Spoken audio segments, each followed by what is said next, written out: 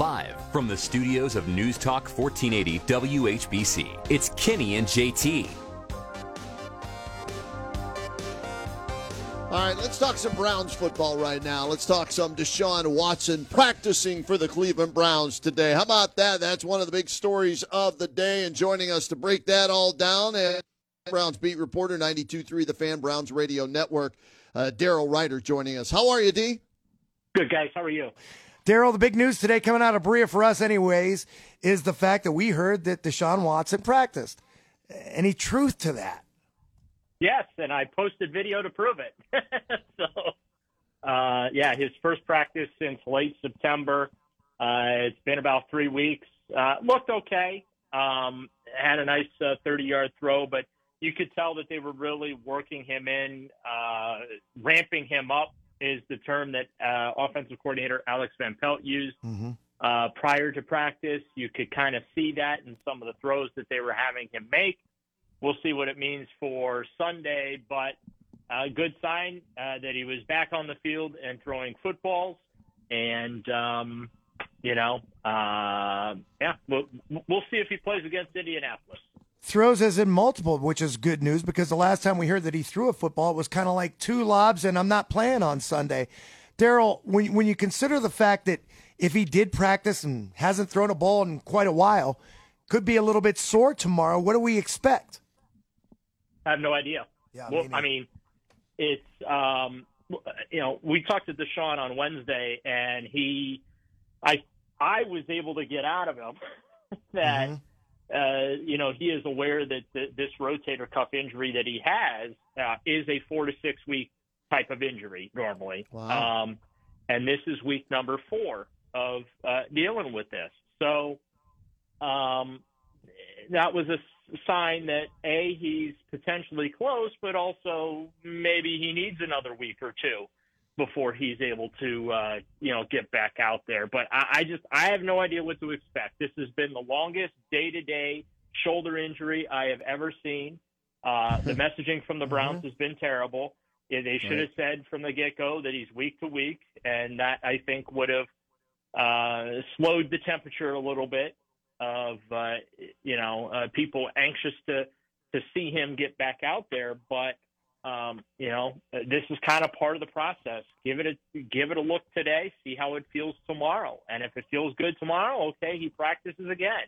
And then if it feels good and maybe he's able to do a little more on Friday during practice, then you can see how he feels on Saturday and again on Sunday morning. So, unfortunately, it doesn't seem like there's much of an owner's manual here when you talk about this rotator cuff injury.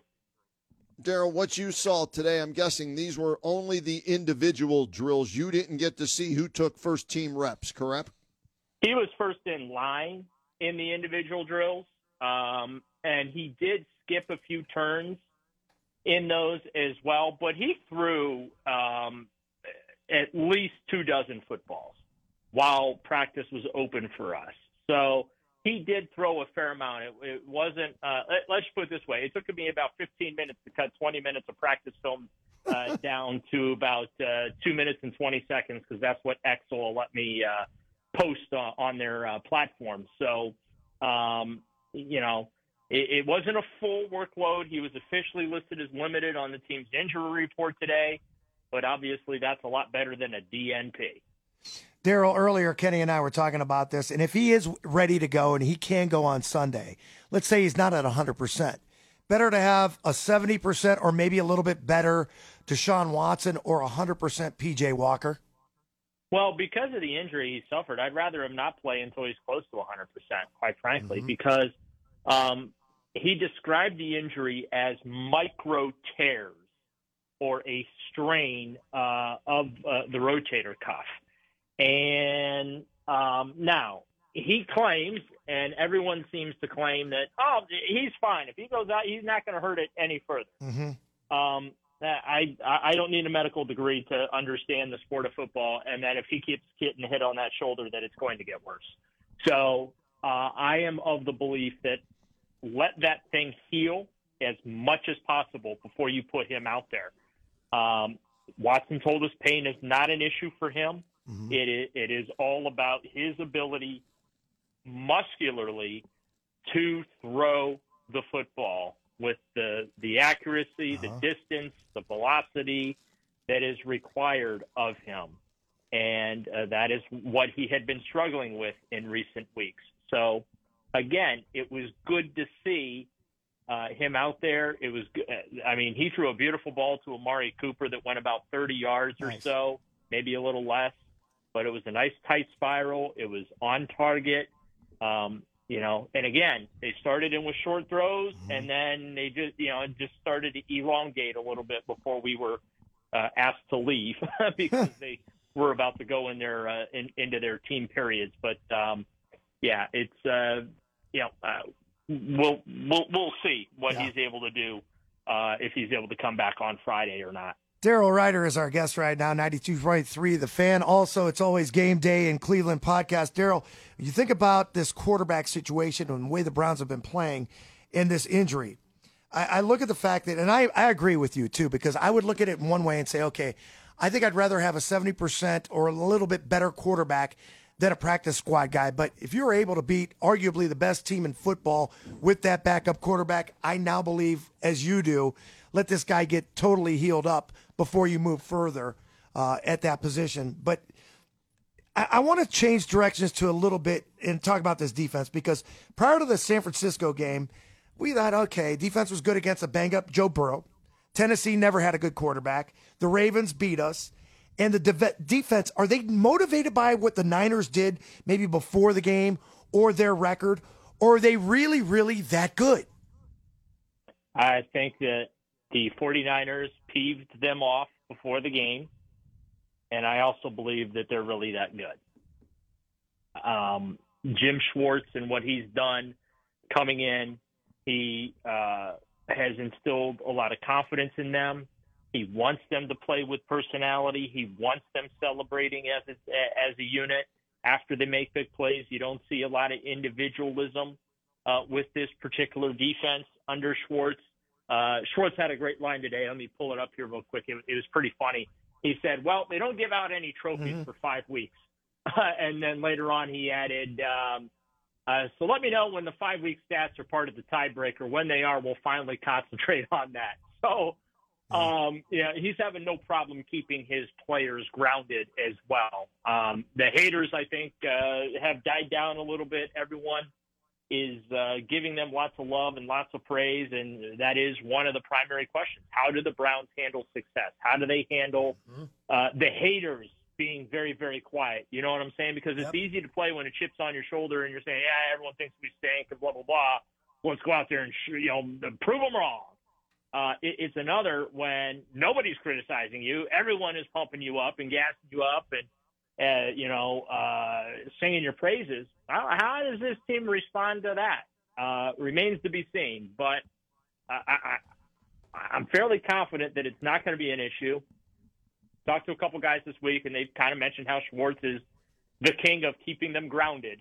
Just when they start feeling themselves, he is always there to bring them back down to earth and give them a list of things that they need to correct or they need to improve upon. So, but I do feel like this defense is this good. What they've done through the first 5 weeks is historic. It's been 52 years since a team allowed this few yards through their first 5 games. They are allowing like 40 fewer first downs than the next team in line. Their third down conversion rate percentage last season was nearly 40%. That is down to around 23% through 5 games now. So the run defense is vastly improved. They're going to get tested this week, though. Dalvin Tomlinson's been great, not stacking a lot of stats, but he's been a disruptive force in the middle of the defensive line. But when you've got what they're going to have to try and slow down, Zach Moss is one of the leading rushers. Jonathan Taylor is kind of rounding back into shape after finally getting his contract situated. They're going to get tested on the ground this week. Gardner Minshew's coming off a terrible game in which he threw 4 interceptions. So, the Browns haven't created a lot of turnovers. Well, maybe this is an opportunity for them to create some turnovers. And part of the reason they haven't created a lot of turnovers is they're too busy getting 3 and outs. Daryl Ruiter is our guest, outstanding Browns beat reporter, 92.3 The Fan, and, of course, on the Browns radio network. Follow him on Twitter and Instagram, @WriterWrongFan. Daryl, what about the rest of the walking wounded? We've spent so much, dissecting his shoulder. There are other guys that were either out last game or got hurt last game. Concussions, knee injuries. What do we know about some of those guys? Well, good news. Joel Bitonio's back. Sad to see his streak come to an end, but he's going to be back. We spoke with him today. Even though he didn't practice today, this is more about just, let's be honest, Joel Bitonio don't need to practice anyway. So right. It's all about resting that knee that got a scope during the bye week. Harrison Bryant has a hip injury. Kareem Hunt has a thigh injury. Greg Newsome a hamstring. Anthony Walker still in concussion protocol, but limited. Receiver Amari Cooper, a little bit of an ankle injury, not all that big of a deal there. Myles Garrett got a day off yesterday, and nothing to worry about there. Cedric Tillman's hip injury, he's fine. So I honestly, Kenny, I think they're going to be fine. I anticipate pretty much the only question is Anthony Walker because of the concussion protocol. But everybody else that I mentioned there, I fully anticipate that, they'll be available on Sunday. Daryl, I want to take you back to last Sunday, the 49ers game, and I know you'll know this because we weren't sure, and I wanted to get your opinion on this. In the postgame, in the locker room, Coach Stefanski says, hey, who wants to come in tomorrow? And nobody said poo. And I was wondering, what is the normal practice schedule routine? Do they normally, after a win or a game on a Sunday, not practice until Wednesday? Do they just maybe work out with the weight room on Mondays and Tuesdays? Yeah, there's no practice on Monday. Monday is basically meetings and maintenance. If you got banged up the day before, you're in the trainer room getting treatment, right? You're in meetings, breaking down the film from the day before.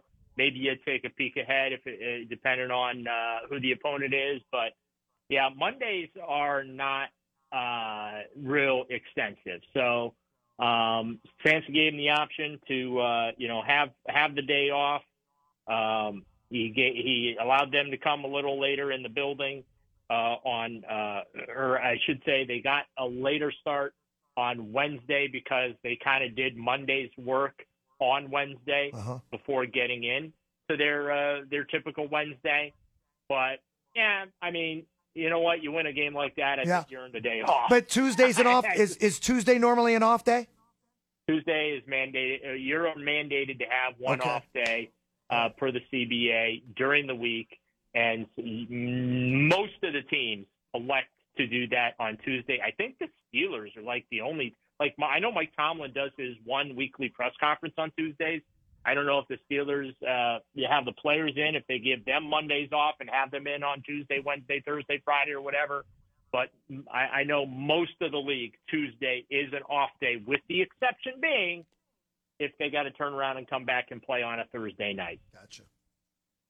Daryl Ruiter breaking it down as only he can. Browns getting ready for a road game at Indianapolis. Daryl, we look at this portion of the schedule: at Indy, at Seattle, home against Arizona before they play divisional games again against Baltimore and Pittsburgh. Is it safe to say, Daryl, that this is a favorable part of the schedule for them, and anything short of 2-1 would be a disappointment?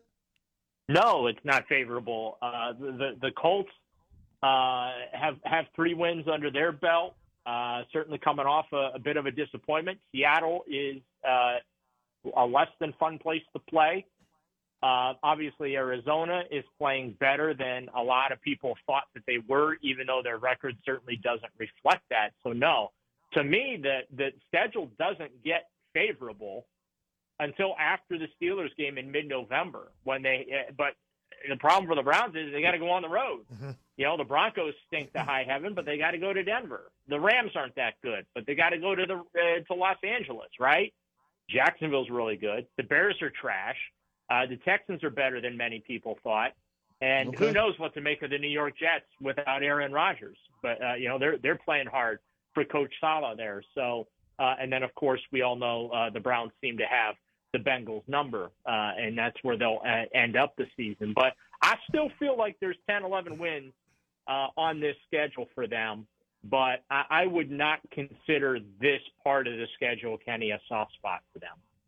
All right, yeah, you're right. Back-to-back road games, I get it. But I looked at Indy.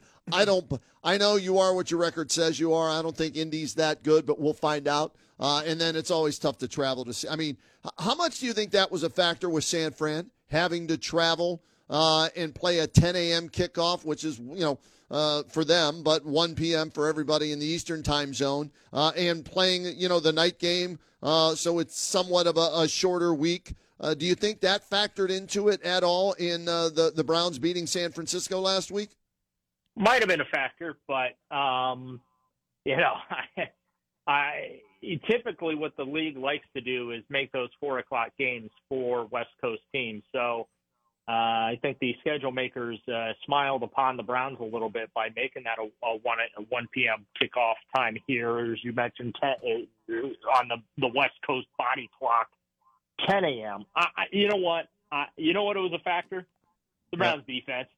That was a factor. Myles Garrett, Dalvin Tomlinson, Zadarius Smith, Denzel Ward, Martin Emerson, Grant Delpit. That was the factor of why Brock Purdy and the 49er offense, looked like they were actually human after all. I think more so than the 10 a.m. Pacific time kickoff. Daryl, great stuff as always. Keep up the fantastic work for 92.3 The Fan, Browns Radio Network, Instagram, Twitter, all that good stuff. You're doing a great job, and we appreciate the time.